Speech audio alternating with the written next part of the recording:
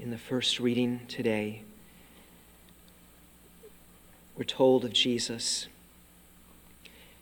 By the grace, he was made lower than the angels, that by the grace of God, he might taste death for everyone.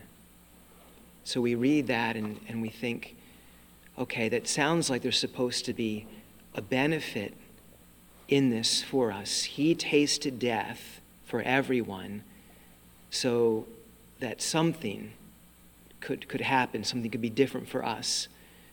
But someone might say, but what's different? Because we're all going to die.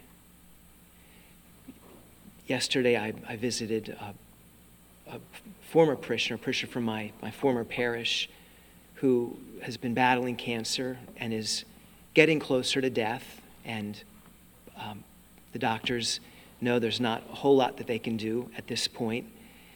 And so he's a man of great faith, but he's going to die. And a non-believer might say, well, you believe that Jesus tasted death for everyone, and yet here's this guy who believes who's going to die. So what's different? The difference, which we have to remember, is that for one who dies in the state of grace, there's that mysterious moment where the last breath is taken here and now, and then when one awakens to the face of God. That's what's different. That death is now just a passageway, just a transition. It's not the eternal end. It's not eternal separation from God. That's what death was. From the moment it entered the world with original sin, all the way up until the Lord's resurrection, death was eternal separation from God because of the power of sin. So what's different now is that for believers, for those who have entrusted their lives to the Lord Jesus, death is not the end. It is still a reality in terms of the physical death of the body, but the eternal death of the soul is what Christ has redeemed us from. So when the Lord Jesus entered into hell on Holy Saturday, we see that from the perspective of what we talk about as the harrowing of hell. Jesus coming in and taking those who were just and faithful, but were not in heaven because the gates of heaven weren't opened until Jesus saved us, but bringing them out of hell in terms of that place apart from God into the presence of God. He did that, but in doing that, he really did taste death for us. That in some way, having taken on himself the fullness of sin, he allowed himself to experience a separation, entering into the very depths of death so that he could redeem it. So that's different for us.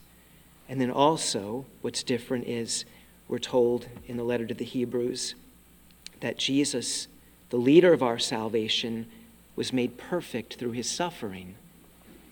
So his suffering in some way made him perfect, not in the sense he wasn't perfect before, but it brought him to a place of that perfect obedience to the Father, entering into death for our sake. But in doing that, he has also changed suffering. So when I visited with this former parishioner yesterday, he knows, he's aware that what he's going through, the Lord is using it to purify his heart and prepare him for the end of this life and that transition to that moment eternally when he'll look upon the face of God. But suffering before what Jesus did, it didn't do that. Suffering prior to the redemptive work of the cross, suffering was it was empty. It didn't have that power. Suffering has been endowed with a power from the cross that it did not have before. So to those who say, gosh, he did all of that and yet you're still going to die, what's the big deal? What good is that? Why would I not just remain an unbeliever? And the reason that we say no, it's not the same, Yes, we pass through death, but the sufferings that precede it have been redeemed and can purify us and perfect us in our relationship with the Lord in a way they never could before. And death itself is not the eternal end, but simply this very brief passage into eternal life. Those two things are absolutely, utterly new because, by the grace of God, he tasted death for everyone.